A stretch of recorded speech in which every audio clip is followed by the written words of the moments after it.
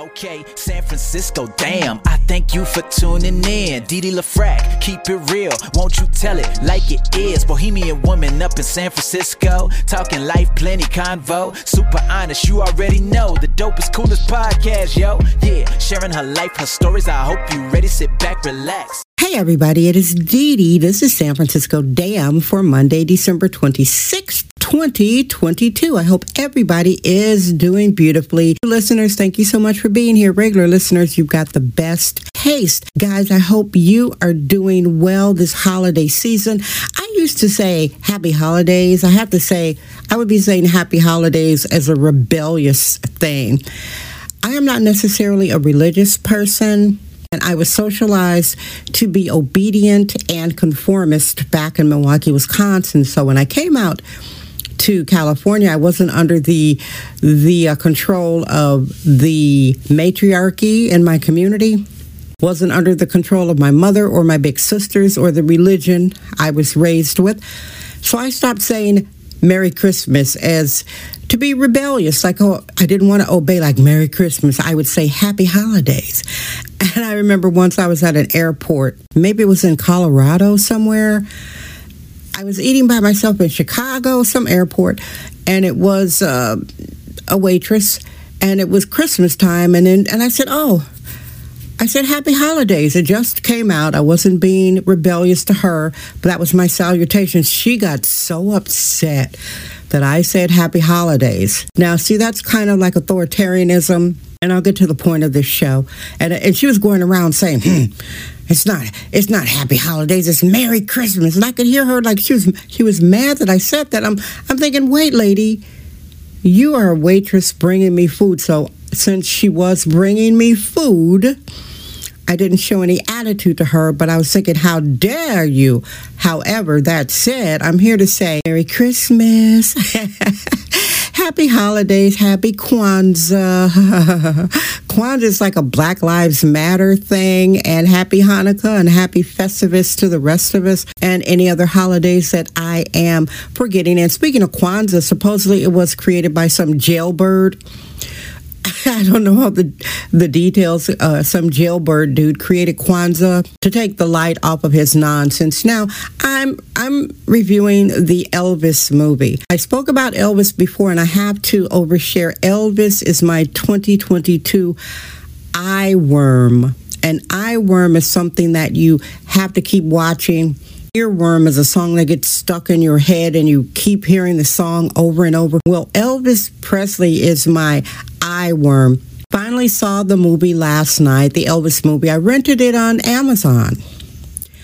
I'd seen a lot of the clips from the movie, so I almost felt like I saw the whole movie. I saw so many clips. It's a great movie, and if the Academy Awards, if the people on the Academy don't give this movie one of 3 Oscars, it should get the Best Actor, the Best Director, or the Best Picture. They may not give it the Best Picture, but they should give it the Best Director or the Best Actor. This young guy, his name is Austin Butler. I think he did a fantastic job. And I have to put this out here as a black woman reviewing a movie about Elvis Presley. There are a fair amount of black people. This might be controversial. There are a fair amount of black Americans that have entertainment supremacy. They have this idea that we black people are the be-all, end-all of art. Black people create the best art. Black people create the best music. There would be no music without black people. Hey, I get it. I'm a black person. I'm a little bit more realistic than that. Especially concerning Elvis, he has been accused of being racist by some black people. And I have to put this out here before I continue with the review of this movie. I've heard it all. And I also did some research. Now, some of the architects of rock and roll, like Little Richard, Chuck Berry, Fats Domino, and then the King of the Blues, B.B. King, and the hardest working man in show business, King of Soul, James Brown. All these guys, James Brown, B.B. King, Fats Domino, Little Richard, like he's a real king of rock and roll, Little Richard. And is there another one? Oh, and Chuck Berry. All of these guys loved Elvis Presley.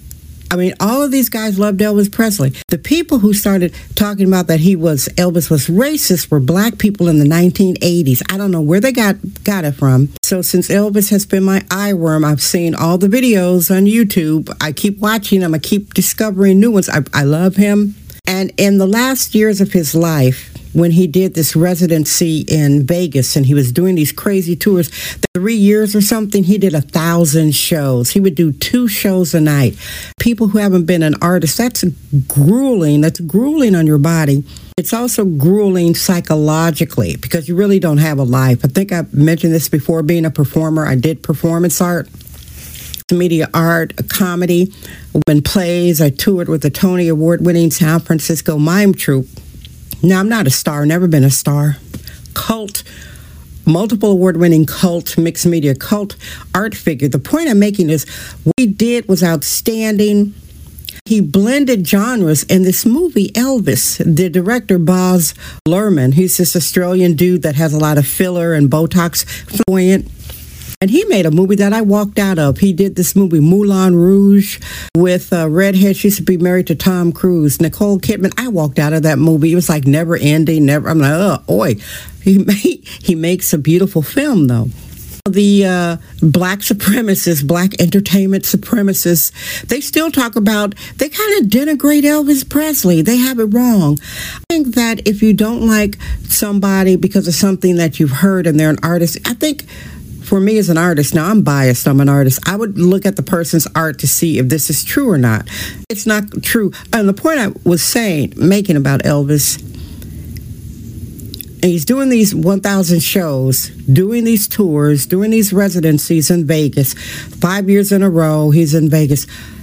His background singers were the Sweet Inspirations, black women. He had a maid, her name was Mary, not a maid, a cook.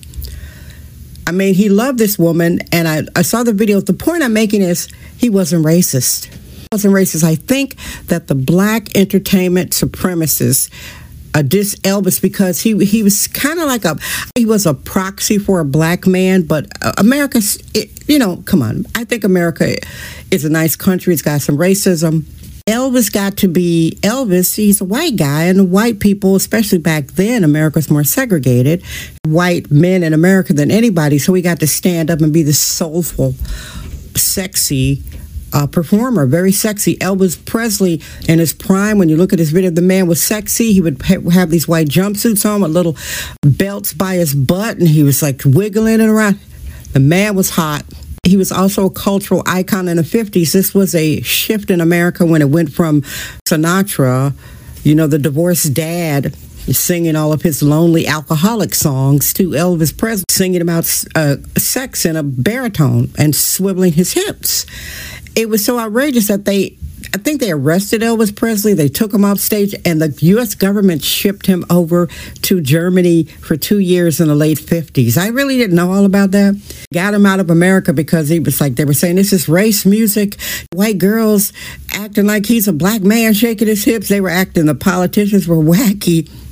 Elvis, he paid his dues. It wasn't all, life wasn't a crystal stair for him. This is Sexist Womanist Bohemian Excellence. It's the San Francisco Dam Zone with Didi LaFrac. And what I really liked about the movie, the filmmaker made sure throughout the entire movie to show how much he was influenced by black culture. They showed the black friends that he had. They showed his singers. So this is not a man that was a racist. Elvis Presley was not a racist.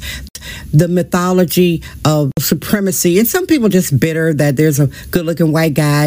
And frankly, some black people think that the only good-looking guys should be on stage should be black people. And, some black people are wrong, just like some people who are racist in general are wrong. As for this movie, it's quite entertaining.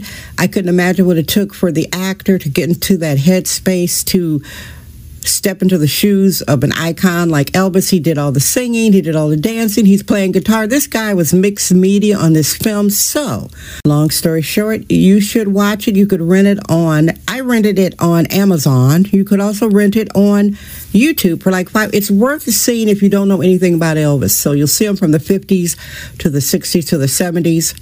He was in movies. He was next to Michael Jackson. Elvis Presley and Michael Jackson are the most famous best-selling artists in the world today. Okay, if you didn't know that, in the world today. So there it is. 5 stars, 10 out of 10. You must see Elvis the movie. And if the Academy Awards, if the Oscars, if they don't give this movie a Best Actor or a Best Director or a Best Film, completely out of touch with what the American public wants. All right, so what's going on with you in your part of the world here in San Fran, Fentanyl? It is about to be cold and rainy. I cannot say that the conditions are better in the city.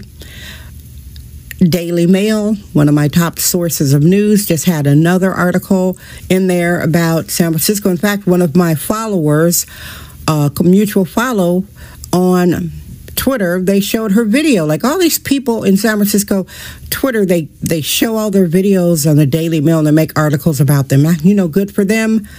I would rather have articles about my books that I've got coming. Yeah, my books are coming anyway. Happy New Year, Merry Christmas, Happy Hanukkah, Happy Kwanzaa to you. Thank you for listening. Make sure to look at the show list. There are over 900 shows back when I was doing this show daily, 900 back-to-back daily shows. I am Dee Dee Dam. I love you. Thank you for listening to San Francisco Dam with Dee Dee LaFrac. Remember to subscribe on Apple Podcast, Anchor app, Spotify, and wherever podcasts are found.